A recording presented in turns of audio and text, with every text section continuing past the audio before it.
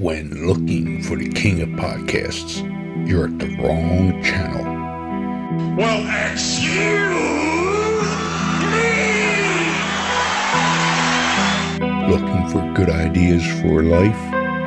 You're far from good hands. Hey, bud, what's your problem? If you think the listener is always right, you're far from the right place. Not a voter! Even in the future, nothing works! Hosted by a Northeasterner by birth, but a rebel by choice. Are you threatening me? If you want a host that floats between love and madness, and we know the night is always gonna be here anyway. Thinking of you's working up my appetite. Looking forward to a little afternoon delight. then play on and listen to Crazy Train Radio. All right, guys, listen, this is a blues riff and B. Watch me for the changes and try and keep up, okay?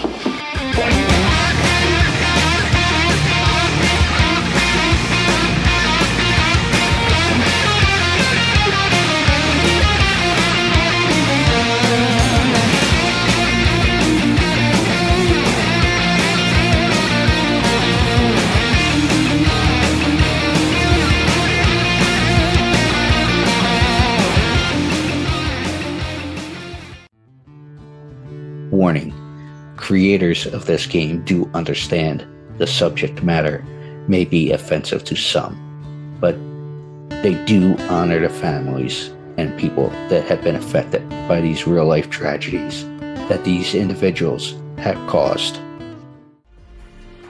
Want to play a game? Oh, yeah! Lover of true crime? Yes, yes, yes. Well, we got an interesting game for you to check out. Wow. With the mashup of influences such as horror movies, collecting cards, and RPGs. What? Led to giving birth to an incredible creation of this game, Killers, the card game. You are all my children now. This game is a collectible trading card game featuring some of the most infamous killers, with tidbits of trivia on the back of each card to help you learn some insight to each criminal. Who the hell are you? Let's not forget, during the game, cops will be chasing you and these criminals. I'm a cop, you idiot! However, check out their website listed through all social media today, which can be found under Killers, the card game. Am I on the internet? I want to play a game.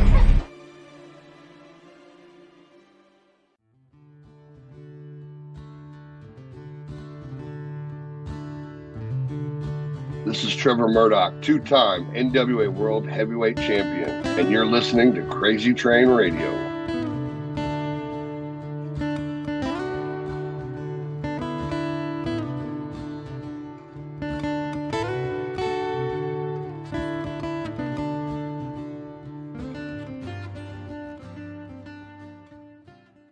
Hey folks, it's your least favorite host in the podcast world, Croc, Jonathan Steele. And boy, do we have a good one for you today.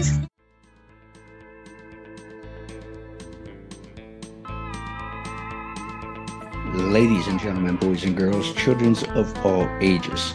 Got an interesting email this morning because I had put feelers out and I was pleasantly surprised, so thank you, Mark, for hooking us up with this guest. He's a former WWE tag champ. He also, in more recent times, was an NWA champion because, as you know, we are old school here, and the NWA that we are aware of, obviously it's been rebranded by Mr. Billy Corgan and such, means a lot.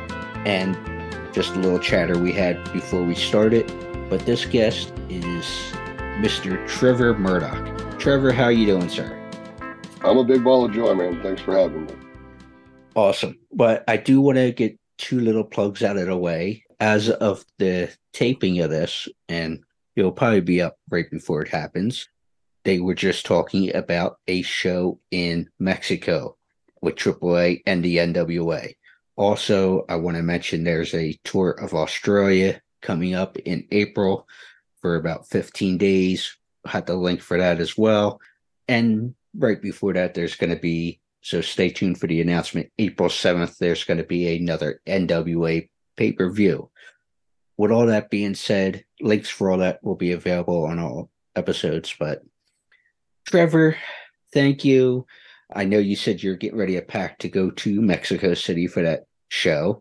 So with the recent success of the NWA and everything, and yours as well, how crazy is it for you currently? I mean, I'm busy. You know what I mean? I'm always working, which is good, and traveling a lot. This year, the NWA is trying to do more shows, and we're already, we're into February, we're into March. We're already done more shows this time in March than we did last year. So life's really good for me right now, man. I'm working a lot, and my business at home is doing well. So I can't complain. Well, can I ask, and you don't have to answer this, obviously. You mentioned about a shoot job. What are you doing when you're not wrestling? I own 27 rental properties, and just save, I have one employee, and that's just because I travel a lot and I need somebody who's able to work when I'm gone. But I'm constantly working on something, whether I'm fixing one of my properties, whether I'm trying to improve one of my properties. I was blessed, with my WWE run. I was able to take that money and invest it in properties in my local area here. And that's honestly, that job is what's been able to help me have a more fulfilling wrestling career. Because as a wrestler, you're constantly looking for your next spot, your next, the next elevation. And there can be some time in between that. I didn't have to worry about money because I was smart enough to invest it properly when a fat redneck had some change. Well, and I'll let Dr. Mike jump in here in a second, but we all heard the term when it comes to wrestling. It's not what you make, it's what you save. And obviously you were smart with investing your money with properties and such, as you just described.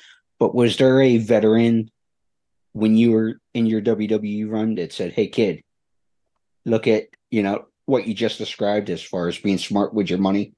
You would hear the guys talk. One thing that stands out for me was I was in the locker room. I'd probably been with the company maybe 2 months. And I walk in and Val Venus and Kane are having this very intellectual conversation about finances, about business. And they kept talking about this next thing that's going to pop out from Apple. It's going to be like, it's going to be the biggest thing. You know what I mean? And it's this phone that can do anything on it.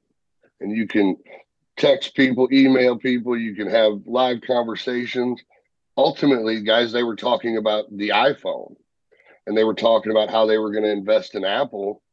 So when the iPhone actually came out, they could be, make some money. I didn't pay any attention to that because I didn't really know about it. But of course, 6 months to a year later, everybody's got an iPhone, and I'm sitting here thinking, wow, if I would have just, took their advice, or maybe at the very least, threw a little change at their idea, I'd probably be doing pretty well. And it was right then and there I realized, like, hey, this money's not going to last forever. And I've got a wife and 3 kids that I got to make sure are, taken care of. So, we just started making positive, right decisions with the money, you know what I mean? And try to stay and live humble. I've never been a guy that's needed the fancy clothes or spend my money on things to impress other people or to tell other people that I'm doing well. I always thought it would be better. I use that money for something that actually did me some good. And make sure your mortgage is paid, the kids are fed, all that, the everyday stuff that most people worry about. I got a 23-year-old daughter who's in college. I got a 17-year-old son who's a junior in high school. He's about, he's stepping into the recruiting phase of baseball, so that's expensive. My daughter's college isn't cheap either. So there's a lot of things that got to be taken care of that I can't solely depend on pro wrestling. Exactly. Dr. Mike, you want to jump in here for a sec? Oh, yeah. I would say I've been a photographer, magazine writer for decades and decades, and co-ran Blassie's fan club and ran the Tolis Brothers fan club. But I was going to say, guys who retain their money, like John Tolis, Angelo Poffo, and Lou Thez would be very proud of you, Trevor, because, I mean, that's as smart as it gets. Because I can tell you, Pepper Gomez, this total legend from the 60s and 70s, who the NWA bond was going to be put on him by Morris Siegel prior to Paul Bosch in Houston and all that stuff. He lived about 2 blocks from me and passed away like in poverty. A guy who main evented all over the world. Japan had the multiple Japan tours. So you're doing it right. I was listening to Billy Corgan talking this morning about all of this, and it's the World is a Vampire. It's a festival, and Billy is wisely, because everybody knows him from the Smashing Pumpkins, lead, founder, and all of that. Loved wrestling all his life in the Chicago area. I think he even said he went to some of the Chicago Amphitheater Classic shows before that venue was torn down.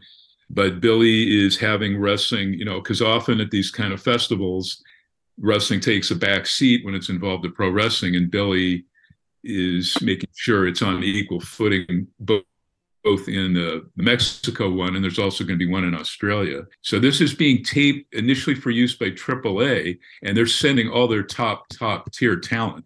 And I think Billy did a huge, massive press conference this morning with Vampiro there, known in both promotions, primarily CMLL, EMLL. So this is a mega event. All of their top stars, Conan, I think, booked it, Blue Demon Jr., Daga against the current NWA champion, Tyrus, until you get your hands on Tyrus and take back the strap, which we hope to see, because we are proud of Harley Race old school. Can you tell us about, I don't know your backstory. I mean, obviously we saw you in WWE and all of that primarily as a tag team wrestler, and you were really reminded me of the guys I loved in the 60s and 70s wrestling. But tell us your backstory, like, where'd you grow up? What wrestling did you perhaps watch as a child? Hopefully you began watching it as a kid. And then your road to being trained by Harley, of all people. When I was younger, I grew up in St. Louis, and my brother would wake me up on Sunday mornings, my older brother, and wrestling was on World Championship, World Class, WCCW, Von Erich. Fritz Von Erich, yeah. Fritz Von Erich, yeah. And so I grew up on Iceman King Parsons, Gentleman Chris Adams, the Von Erichs, the Freebirds. Those were the guys. That wrestling is what got me excited. It's at Texas, and didn't know it, but it was that Texas style wrestling, that real lay the wood to you, really aggressive style pro wrestling. So as I got older, I always loved it, but there wasn't a lot of schools out like it was now. It was still really, semi kayfabe. There was the Power Plant, but and there were some schools, but the guys didn't. They hadn't been anywhere. They hadn't gone as far as I wanted to go. So I went to Job Corps, became a certified welder, started building railroad cars, ended up coming back home to St. Louis, and my brother was wrestling for a small independent company. He had met an independent guy at his shoot job, and he started training him. And so when I moved back to St. Louis, I was bigger than most of the wrestlers. So I would come in and they'd have me do security. And before the shows and after the shows, I would take all the bumps. I was their tackling dummy. So after a while, I went to a show in Arnold, Missouri, and the wrestler didn't show up. And the promoter's freaking out. He is looking, he's like, I got to get somebody in here. No one shows up. And he looks at me and he goes, "You've been training. You got a match tonight." And I actually ended up wrestling my real life shoot brother under a hood. And from there on, I was never security. I wrestled every show they had for about 2 years. And I was doing a couple other shots, and I ended up doing a show for Bill Ash in Arkansas. Rebel Bill Ash with the boots. Yes, sir. And financially, it was a really bad show. Like, I did 3 TV tapings, and he ended up paying me. Our cut was like $6.33. and I had to drive home 8 hours, and I spent all my money on gas to get there. And I almost quit the business that night because I had to use the pennies that were in my truck to fill up my tank to get me home. And if you've ever had to count out 10,000 pennies to a cashier so you can get $10 in fuel, you know what I mean? Or, you know what I mean? Yeah, that sucks. It sucks, man. So I went back and started rethinking whether or not I was going to be a professional wrestler. And I got a call a couple of weeks later from Bill Ash saying that there's Harley Race is starting up this promotion called World Legion Wrestling. And he goes, he can't guarantee me anything, but he can get me in the door, and maybe I'll get an opportunity. So we go to the show in Springfield, Missouri, and we're all staying at the Motel 6. Harley's at the Motel 6. Gordon Soley's at the Motel 6. And I am just green as grass. I mean, I've been wrestling 2 years, but that was like once every other month. I was really the shits. So we all got called to come downstairs because Harley had his top guys already in the show, but he needed to fill in some spots to do some squash matches. So we're all standing up along inside this little kitchenette area at the Motel 6. And you've got Harley Race, a fifth of vodka, and Gordon Soley. And they've got this big yellow pad, and they're putting the card together for the next day. And it comes up to a match with Greg the Hammer Valentine, and Harley looks up, and he just looks up down the row, and he looks at me and he goes, "You got a license?" And I said, "Yes, sir." And he goes, "Tomorrow night, you're wrestling Greg the Hammer Valentine." "Yes, sir. Yes, sir." Oh my God. Thank you. What's funny about that story is it came to be the next night, and Greg, I was talking to the match with Greg, and he was gonna give me some things in the match and make me look really good. You know what I mean? Before he beats the hell out of me. And we get up to the gorilla position about to go out, and Harley's there at the gorilla, and Greg's making me go over what I'm about to do in the ring. And Harley pulls off his headphones and he's listening to the whole thing. And I get done, and he looks at Greg and he goes, "The kid doesn't get shit." and Greg goes, "All right. You heard what Harley said, right?" I was like, yep. And I went out there, and for the next 5 minutes, Greg the Hammer Valentine proceeded to beat the hell out of me, put me on my knees, lay me back, drive forearms, just really laid the wood to me. Had a good match. I come in the back, and at the end of the night, went up, talked to Harley, and asked him, "How'd I do in that 5-minute ass kicking? Is there anything you can tell me to, get better?" And he talked to me for about 10 minutes and told me that he was opening up a school, and asked me if I was interested in coming to the school. And I was like, yeah. He goes, "Well, I get things going, we'll get you the information." And 6 weeks later, I moved from living with my mother in a 3-story house on the very top level, having the whole level to myself, to move to Springfield, Missouri, and share a 2-bedroom house with 6 people and sleep on the living room floor and make $475 landscaping so I can puke every single day and sweat my ass off and get beat up so I can learn how to be a pro wrestler. 1,000 Hindu squats? 500. 500. Which is still insane. Couple of quick things about Harley. I'll try to be brief. Wasn't the Japanese star, was the guy's name Morishima? Who was it that Harley was? Yeah. Big, huge deal. Sadly, he stopped wrestling, but for a while there, amazing. I don't know if you got to work with him or if he was a little ahead of you. When I was in the dojo, he was there wrestling. He actually got brought over. They brought him over. Noah was using Harley and WLW as kind of like the base to bring their Japanese wrestlers over, and then they would go wrestle at ROH, wrestle for WLW, wrestle at other companies in California and stuff. And we had 2 wrestlers. There was we had Amori and we had Morishima.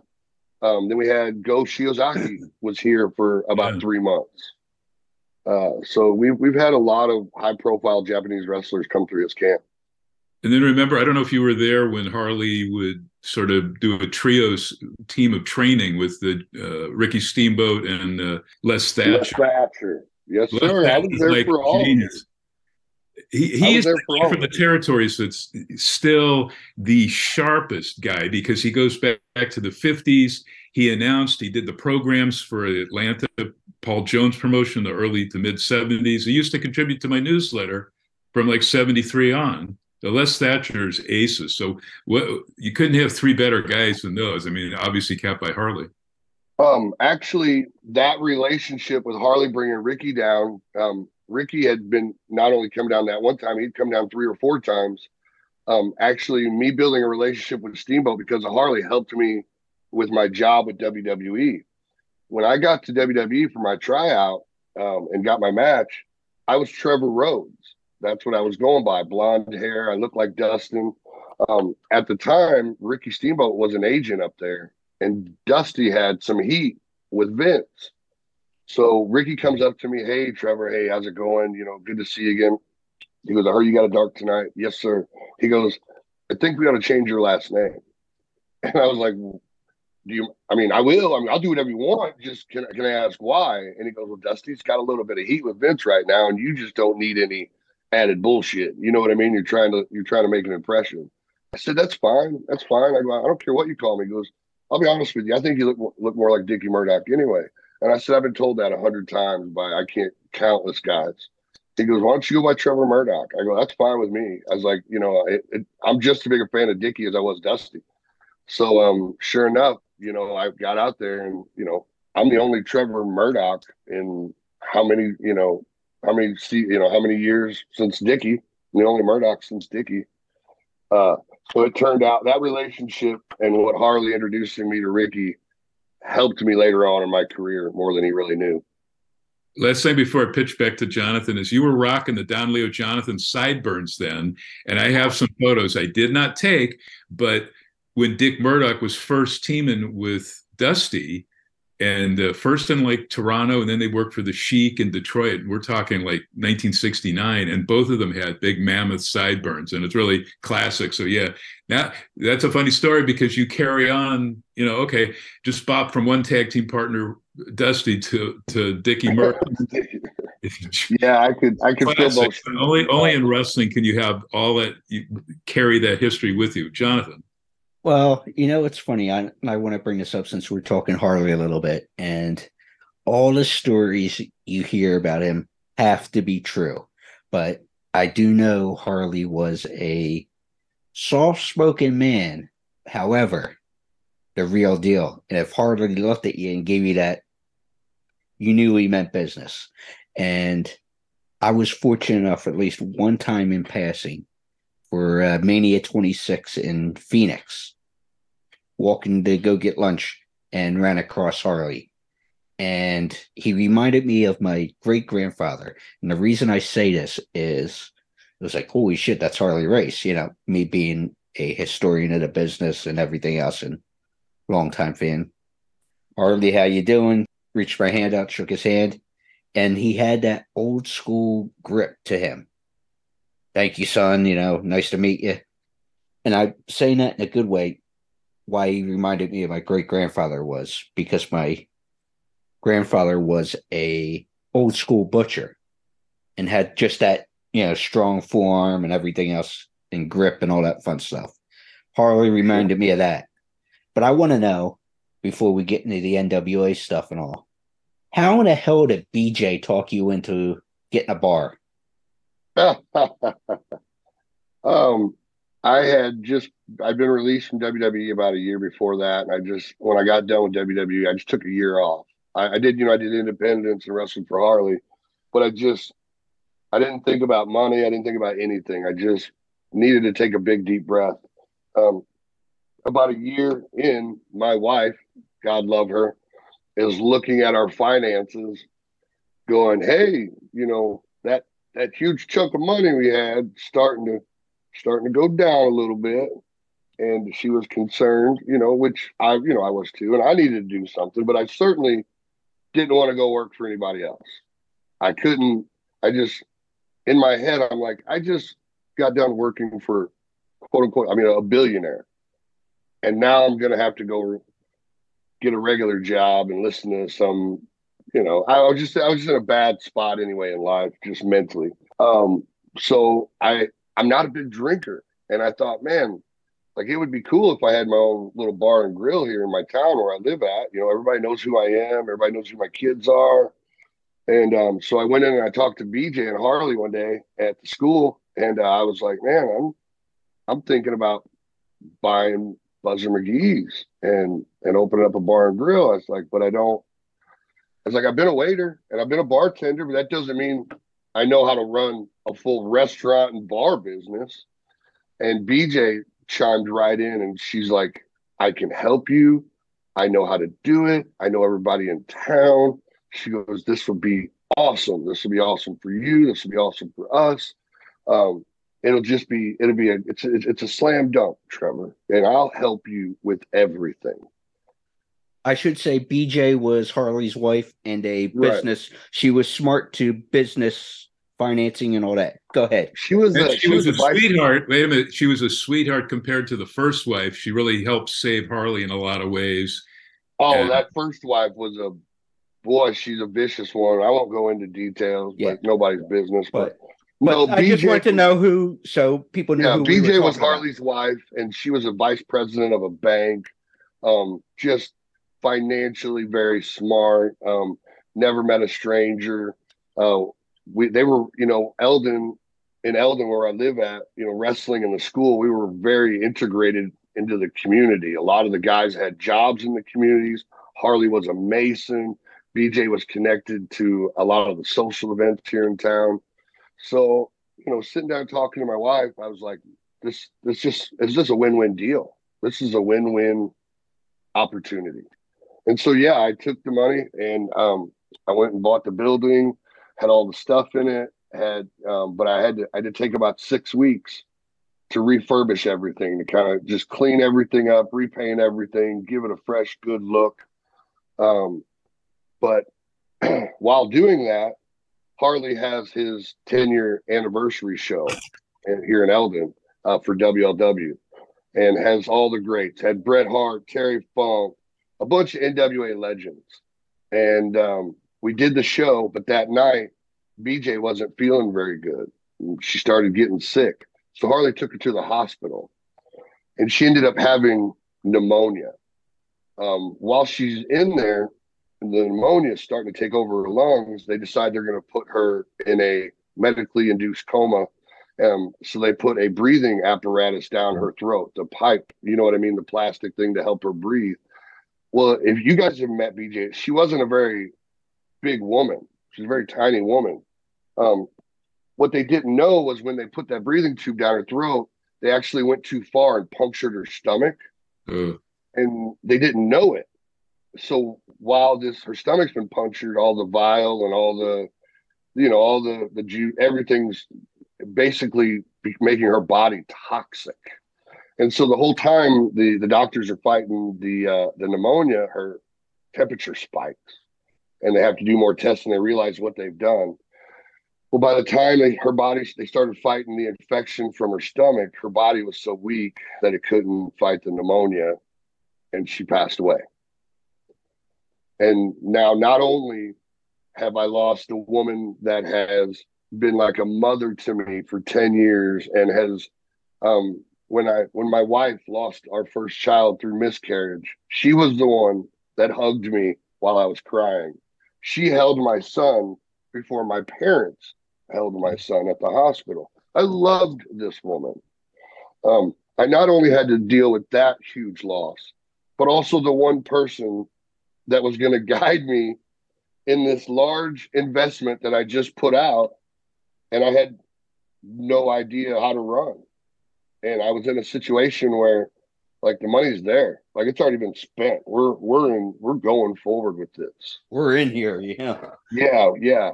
And so we buried BJ, and 2 weeks later I opened up, T. Murdoch's Bar and Grill, and worked my ass off for 3.5 years, almost 4 years. And guys, as a wrestler, you don't get your weekends, but as a bar and business owner, you really don't get your weekends. And so if I wasn't wrestling, I was at the bar till 2 o'clock, 3 o'clock in the morning, running my business. And it's just a tough life, it's a tough gig. And eventually, was it worth it overall? No, no. Okay. Wait, Fair didn't you enough. get the boys like Rufus Jones and Bob Geigel to come in there, and Bob Brown if he was still alive? No. We got guys like Roddy Piper come in there, and some of the names and stuff that got to come in there while Harley was running shows, because he tried to run shows after that as well too. He was running shows after BJ passed away. Looking back on it now, you know what I mean. I did that so I didn't have to go work for somebody else. I look back on it now. I wish I'd invested that money in rental property. You know what I'm saying? Like it. Yeah. I'd been way more ahead than what I am now. Well, the NWA, as we said, there's the Mexico City show, you got the Australia shows and everything else. And I found it interesting doing some reading and listening today from other shows and everything, that you were kind of cool with just fading off and retiring after Harley's death, unfortunately. But who was it, Nick Aldis and all, said, hey, and why don't you and Dave Lagana. and they said, hey, why don't you come check out what we're doing and all that. So could you tell that story? Yeah. We were at Harley's funeral. The last couple of years before Harley passed away, was trying to be there and just give back what he gave me. And the one thing we all can't fight is time. And Harley's no different. Toughest man in the world, still couldn't beat time. Mm-hmm. So we're at his funeral, and I'd already talked to my wife, and it just felt like it was the right time to just, hang it up. Nobody expected me to make it to WWE. Nobody expected me to become a world tag team champion. Nobody expected me to travel to India and do this for, 15 plus years at the time. And with Harley passing away, I just felt like, ain't no one gonna be pissed off if Trevor walks away. It's a good reason. Trevor said it's enough's enough. It makes sense. You know what I mean? I felt like I could walk out with my head up. But Nick Aldis and Dave Lagana were at the funeral. NWA sent 2 representatives to Harley's funeral to pay their respects, which I thought was really classy. And Nick and Dave started telling me about this new program they're starting with Billy Corgan called Power in Atlanta. And they were laying on the sauce, man. Billy's got a good thing going here. It's going to be we're going to do some amazing things. And I was like, guys, I don't have it in me. Like I'm not in shape. You know what I mean? I really wasn't. I'd spent those last 2 years really kind of working on my exit. And it's like, just come down for one show. We'll have you agent. We really want to use your experience. You know what I mean? And I was like, okay, all right, I can do that. You know what I mean? And I'm an old school wrestler. I bring my gear to everywhere. It's what I was taught. It's just how I am. I'm going to a wrestling show, flying me in. I brought my gear just in case. I get to GPB Studios, and I'm walking down the stairs, and I get to the hallway, and I run right into Dave Lagana. And we have about 60 seconds of pleasantries. And his first question to me was, did you bring your gear? I go, yeah, I brought my gear. He goes, all right, you're wrestling Ricky Starks tonight. And I went out there and planning on only having one match. Went out, had a really good match with Ricky Starks. The people were really into it. And I didn't win, but I walked into the back and I ran right into Billy and Nick. And they were like, bro, you got a whole lot more gas left in the tank. We've already got you booked in a match tomorrow. And one match led to the next one. Before you know it, I'm 2 seasons in, and I get cornered by Billy going, hey, sign this piece of paper. What's that? It's your contract for NWA. Okay. What are you giving me? All right. Yeah, I'll put my name there. Well, when did it click for you in terms of, like you said, you were like, all right, I'll do the match and I'll do the next. When did you say, okay, I'm fully into it? My run with Aaron Stevens going after the national championship. I was, I figured, I'll do this for about a year. You know what I mean? I was putting everybody over. I was still having some good matches, but I knew I thought my job was to, make everybody else look good. But when I started with my angle with Aaron and the question mark, I really I don't know, I slid into a groove there, and the promos were feeling right. Aaron Stevens is a phenomenal wrestler, phenomenal manager, phenomenal guy on the stick, and him and I were able to create magic. You know what I mean? I could say something and I didn't have to. He was thinking something already to come back with it, and it wasn't hard. You know, wrestling with Aaron and working with Aaron wasn't hard. I was having fun. I was having fun again. I think that's when it fucking clicked for me. Honestly, I started having a good time. Like, I got out of the ring and I was like, holy shit. Like, that was fun. Like, we had them going. Like, that was, and I was like, okay, like I can still do this. It wasn't about proving it to anybody else. It was all about proving it to myself, because I was that young guy in the locker room that seen some names come through the locker room, and they were there for the payday. I wrestled one, and it was just, it was a bad time in his life. And, I had, when you have fans say, pin me, pay me, to the wrestler I'm wrestling, you know what I mean? And I just didn't want to be that guy. I didn't want to be the old guy. And maybe I still am. I don't know. But I didn't want to be that old guy that people were watching going, God, does he not know? Like, he's past his, he's not contributing anything to this. You know what I mean? I didn't want to be that guy. But the fans there at NWA told me different. The fans at the Chase, when I won the NWA World Heavyweight title, told me different. Well, and that's kind of what I heard you say in a different conversation, etc., or in terms of being happy. Could you go back to a WWE or go to an AEW or some other places and and make money? Yes, but you wouldn't be happy. Not even close. I'm in control of my schedule. Yeah, I'm in control of my life, and I can say no to things. Also, too, I work for a boss that values my opinion, that when I call will pick up and listen to me. I have a boss that's not scared to tell me what he thinks, whether I like it or not. I have a boss that respects me and makes me feel like I am a part of this group. And to me, I'm still making good money from him. How much money do I gotta have? You know what I mean? Yeah. The happiness far outweighs the money. And it took me, as a young man, having to figure that out. And I heard, and I know Mike has dealt with Billy before. However, I've only heard stuff from, dirt sheets and different things. But talking to Billy, and obviously you've gotten to work for him for a bit here, how is his wrestling knowledge, would you say? Because obviously McMahon grew up in his whole life and other people have been around the business. But how is Billy's knowledge to the business? You would think, okay, it's very easy to assume that he's a multi-platinum recording artist, Smashing Pumpkins, old guy, grunge, whatever. Like, what's his place in the pro wrestling business? What does he have to do there? He's a fan. He truly loves pro wrestling and he has no problem sitting down and talking to you about Georgia Championship Wrestling back in the day. What he loved as a kid growing up, but music is something that he loved as well too. And obviously music is what, he felt comfortable. He could do better in music, obviously, than wrestling. And, you look at the man and you understand why. And nothing against him, just size and stature. You know what I mean? Mm-hmm.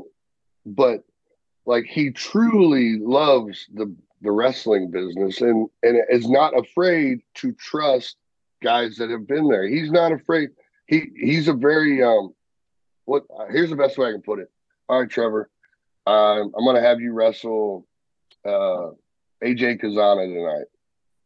I want him to look like this at the end of it. Go figure it out. You're the wrestler. Yes, sir. To me, that shows a lot of respect and trust to me. Hey, Trevor, go paint my story for me. Not, this is how I want you to do it. This is not how I think you should do it.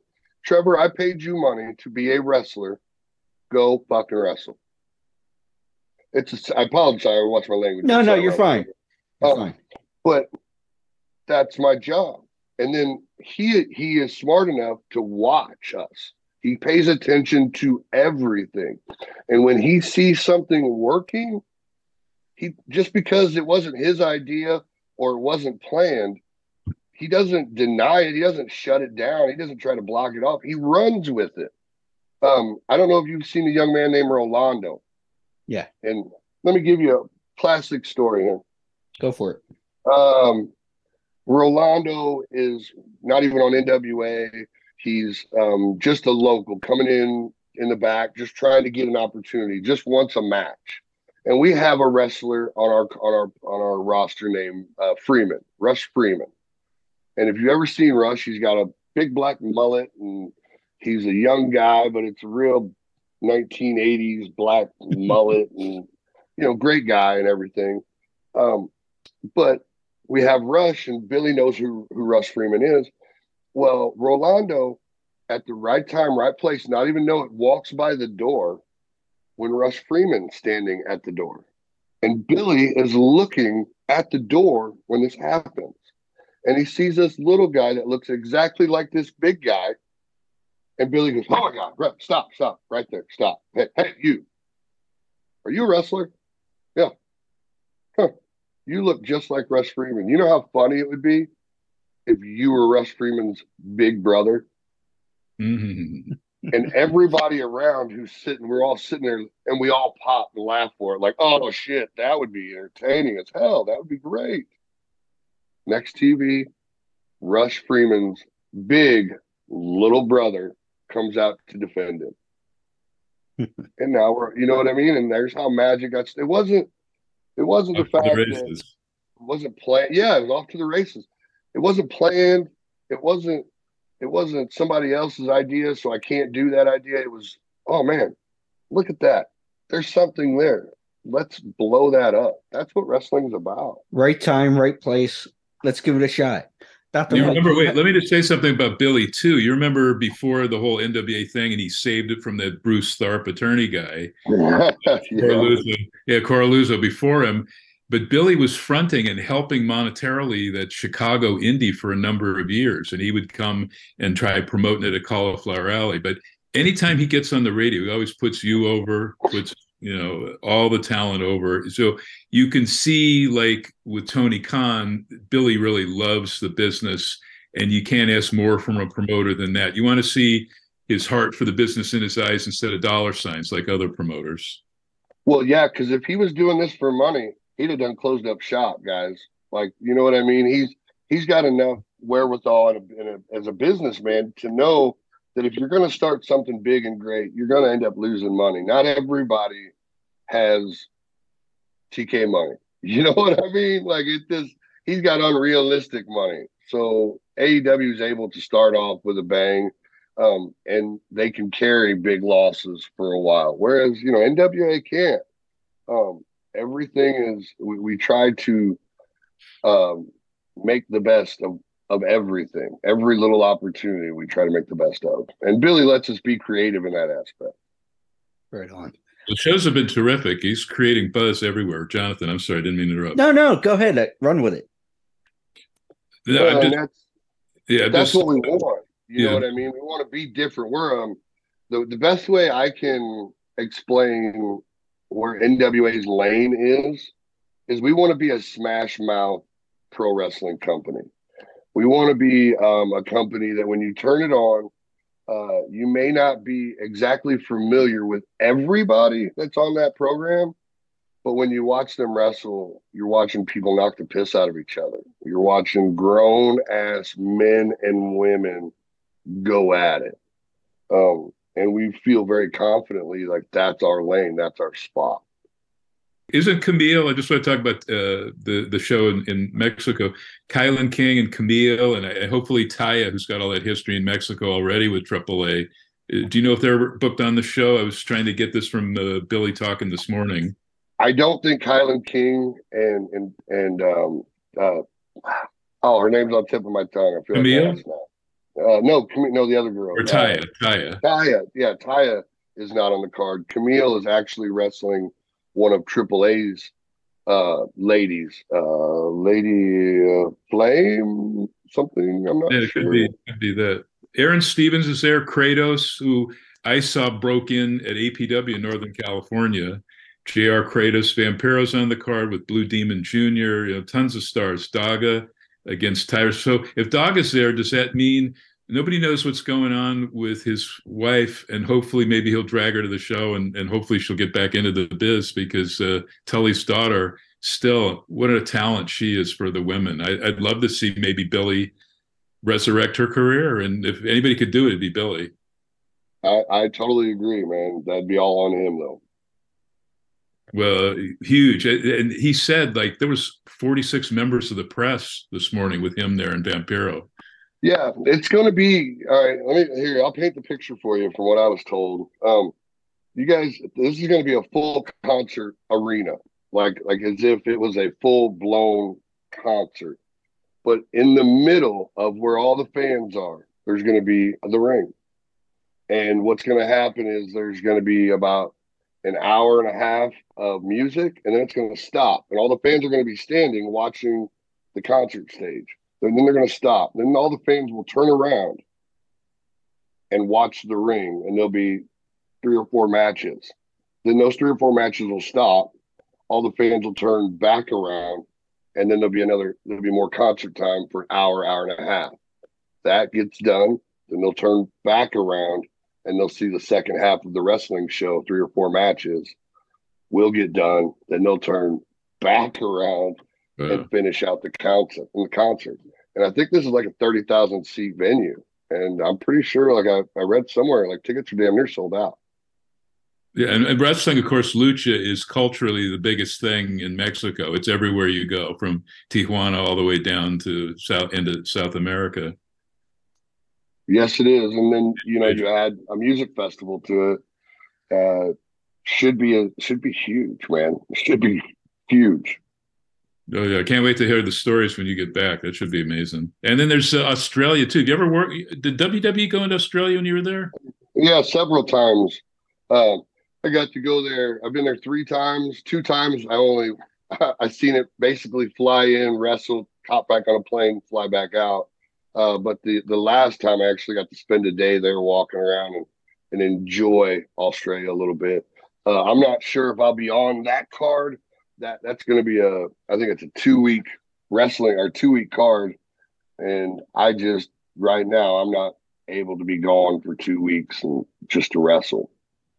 Yeah, those shows are going to be rough territory. I'll shut up. But look at his match. I think his first match ever with Abby Abdul the Butcher was in Australia, and the first singles match Harley ever had with Killer Carl Cox, also in Australia, like 1971. Would that be for my boy? I'm sorry? Would that be for my boy? Carl Cox or Abby? No, I'm thinking of, what's his name, the old promoter. Jim Barnett was Yes. the promoter then, with Mark Lewin, Spiris there, and it was a hardcore blood promotion. Mark Lewin bleeding every time he'd face King Curtis, Abby, Sheik, Killer Kowalski, Ray Stevens. Australia was rocking until it wasn't in like about 73. It was amazing territory. Well, obviously you've worked with guys like Tyrus and all this, and you've had some good programs, Aaron Stevens. Is there somebody that you were looking forward to doing something with in the NWA before all is said and done for you? I don't have any like one set goal individual. There's a lot of talent in NWA. One of them is a guy named Thrill Billy Silas, big guy, big country, but he's really talented. And I think he's the next. I think he's going to be something very big, especially if he gets to work with the right people. So I would like to do something with him, whether I'm against him or with him. NWA is very good about finding diamonds in the rough and finding guys with chips on their shoulders.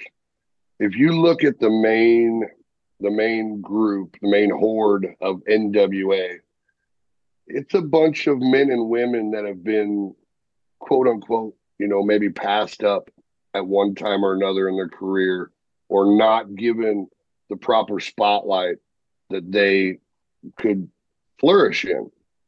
I'm a prime example. If you would have talked about me 5 years ago and said, Trevor's going to be NWA World Heavyweight Champion, people would have laughed at me. Like, there ain't no way. There's just no way. But because I was able to come to NWA and just given an opportunity to be me, that was the thing. Like when I got there, it's one thing I left out.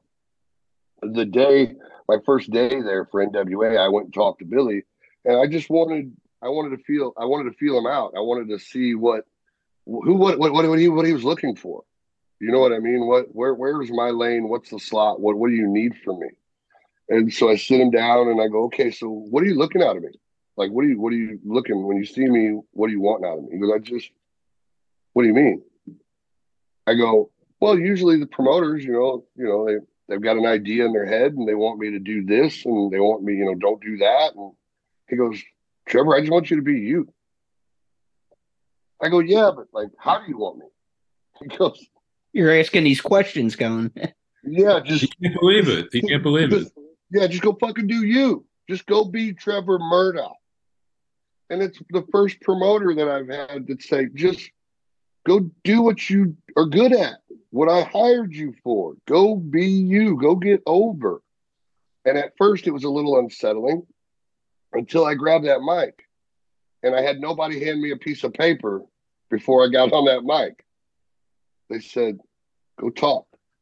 And everything that came out of me was off the top of my head. That was in the moment. That was what I was thinking and what I was feeling.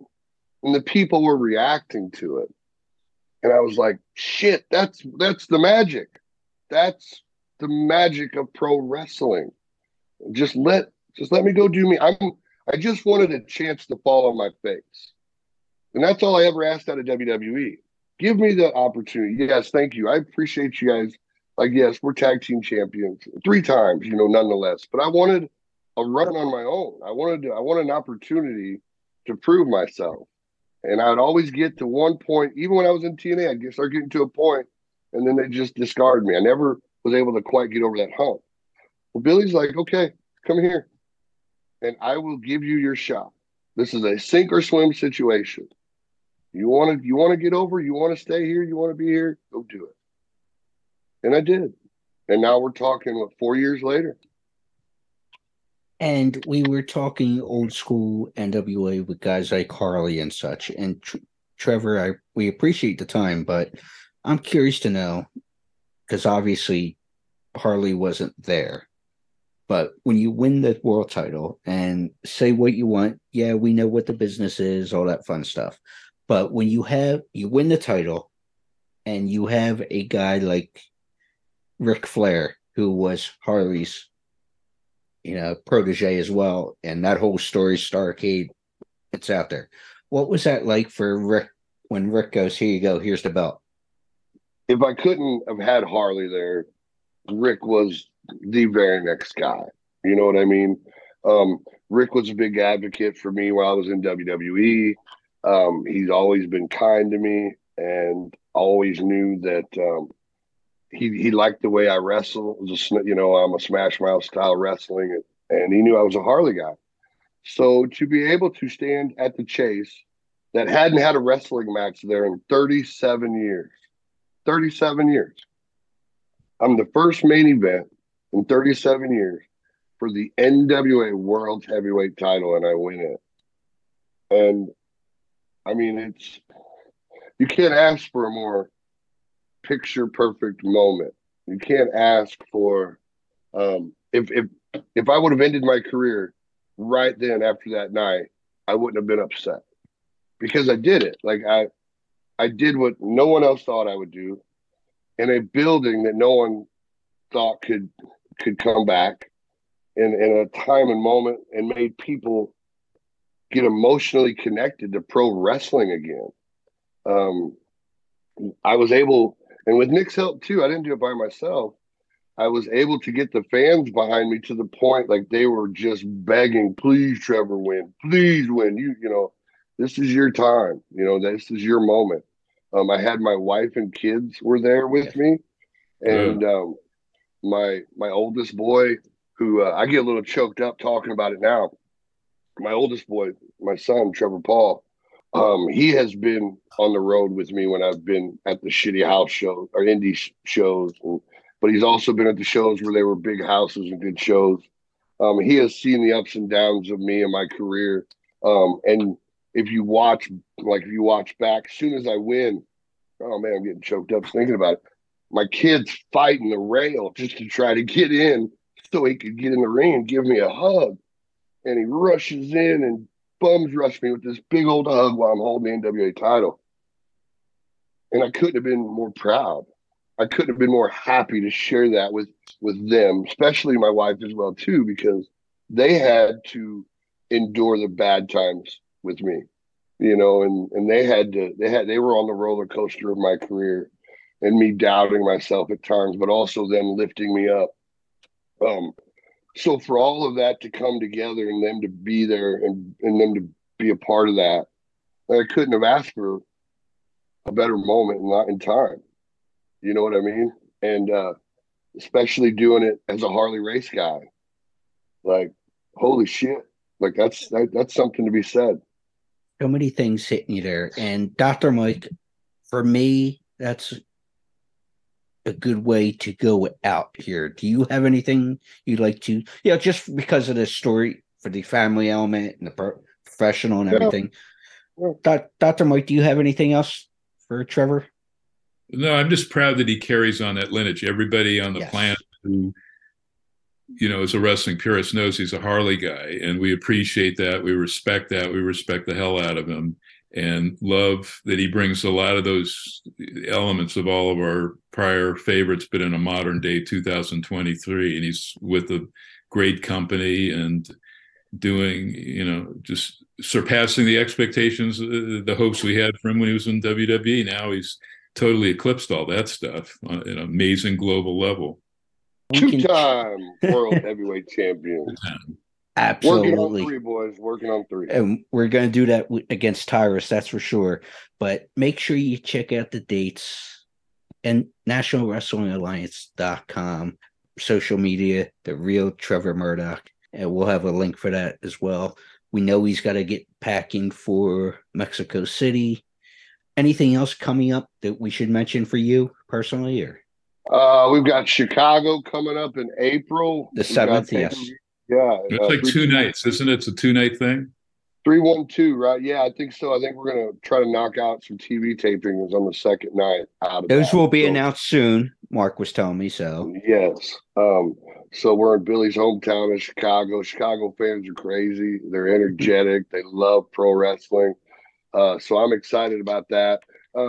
I've got return dates for the Chase, but I'm not able to tell them yet. But we are headed back to the Chase, so I'm excited about that. And there's going to be quite a few pay-per-views between now and then. But the Chase is kind of our WrestleMania, for us. So, and especially personally for you, as you were telling that story when you won and Flair gave you the belt, all that stuff, and well, you know what? Let me ask this before I let you go. And the excitement from your son and the family in general. Can you see any of your kids getting involved in the business? Oh, shit. The reason why I chuckle when you mention that is my oldest boy, Trevor Paul, loves pro wrestling, but has never shown any desire to be a wrestler, in which I was completely okay with that. Like he loves baseball. He goes to all the camps. I got hitting coaches, baseball, agility coaches, all that shit. You can make a lot of money and save your body by hitting a little ball. You know what I mean? But about 5 months ago, he mentioned to me, we were on our way home from a show. He did a loop with me, and he goes, "Dad, I could see myself being a wrestler." And I was like, "Really?" And he goes, "Yeah." I was like, "Man." Like, son, you don't understand how difficult it is not only to be a wrestler, but now you're going to be a second generation wrestler. So the expectations of you are going to be twice as high as they were for me. Not to mention my expectations of you are going to be high.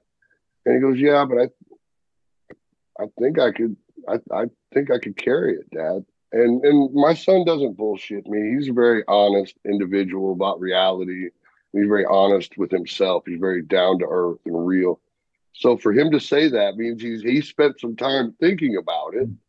But I am going to do my best to steer him towards an MLB career. Is, he wants to play college ball. He knows college ball's the next step to play for the MLB, and I'm doing everything I can to point him in that direction, which isn't hard. The kid loves the sport and he wants to go play. But he is starting to bring up and make comments here and there that I could see me getting into the ring, Dad. So, how old is Trevor Paul? 17. Oh, wow. All right. Well, he can follow. You remember Randy Poffo was in the spring system for the Cards, the St. Louis Cards. And that's what I'm hoping. But it doesn't help that I've introduced my son to guys like Tyrus and Tom Latimer, Chris Adonis, Aaron Stevens, Billy Corgan, and they all like him. And Billy's just looking over there going, one more year, Trevor, and he's 18.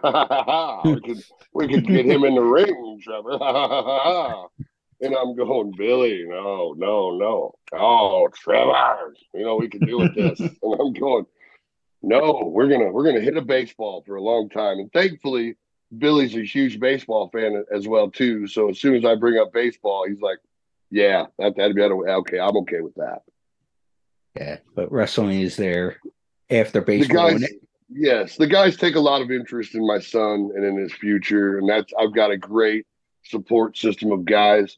Also, now that we're talking about it, I want to mention on Thursdays, I am on a podcast with Tyrus, Aaron Stevens, Luke Hawks, EC3, and Kevin Kiley Jr. We are the Tyrus and the Wise Men, and we're on Fox News. Fox News Radio every Thursday. Is there a particular, since you brought that up and plugged it, what do you guys talk about? Is there a specific area, or are you all over the place? We talk about wrestling, but we also talk about how wrestling has affected our personal lives. And then that generally always leads us into some other random topic about our lives or something that's going on in our lives. We really try to sit down with the fans and let them hear it and see it from our, different aspects of life and situations in life, from not only a wrestler's standpoint, but from a parent standpoint, from a brother standpoint, from, just the things that we go through in a daily life, especially as men, when it comes time to communicating with each other. And how important communication between us men is important. We hold a lot of shit in as men because we have a lot on our shoulders and there's a lot of expectations of us. And sometimes we don't get stuff out that we need to, and it makes us an evil individual. We're very, we're big proponents on, sit down, let's have a talk, let's have a 10-minute discussion. Or at the very least, take the time and just send a text and go, hey, you doing okay? On guys you haven't talked to in a long time. Because that one little text of a guy that you haven't maybe not seen or talked to in 3 or 4 years, but that one text, hey, man, are you okay? Might be able to save a guy's life because he knows somebody's thinking about it. Were you part of Adam Scherr and EC3's Change Your Narrative? Where they were, I don't know if you were allowed to work non-NWA. No. They were doing stuff all over the place. And it sounded kind of like that format of working on improving mental health of the boys, because you guys have put up with a lot of shit. That, and, one of the things like fans don't realize is, the internet has given everybody a platform to speak their minds, i.e. we're on this podcast right here. But it's given a lot of people who don't need a platform, don't deserve a platform, shouldn't be making comments about certain things. It's given those people an opportunity to talk down to us, to treat us badly in our personal lives. What we bring up the whole wrestler versus social media thing on our podcast. because 99% of the comments fans make to us on social media negatively, they'd never say that shit to our face. Exactly. They have there's no accountability in the world. Balls. Right. There's no accountability in this world for that kind of shit. So we talk about a wide variety of topics, but ones that we think that are on the minds of the people today. Right on. Good for you. Well, check out NationalWrestlingAlliance.com for dates, the pay-per-views coming up, the Australia tour, everything going on. Trevor, thank you so much. Thank you for having me, guys. This was a great time.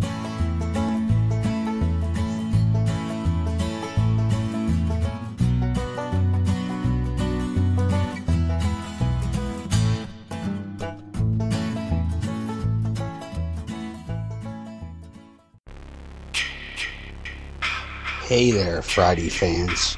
We know how much you enjoy the movies. Enjoy grabbing your Friday merchandise and interacting with the Friday family, whether it be at conventions or during our particular watch-alongs. Well, when you're looking to get yourself masks, why not check out our friends over at Camp Blood Customs out of New York State and order your specific custom mask from any of the films. All orders are made specifically. Your needs and wants are.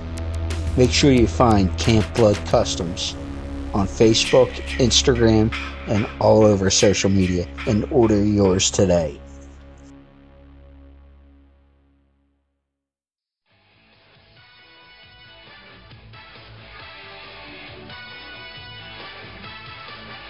Hey, I'm Les Thatcher, and you're listening to Crazy Train Radio.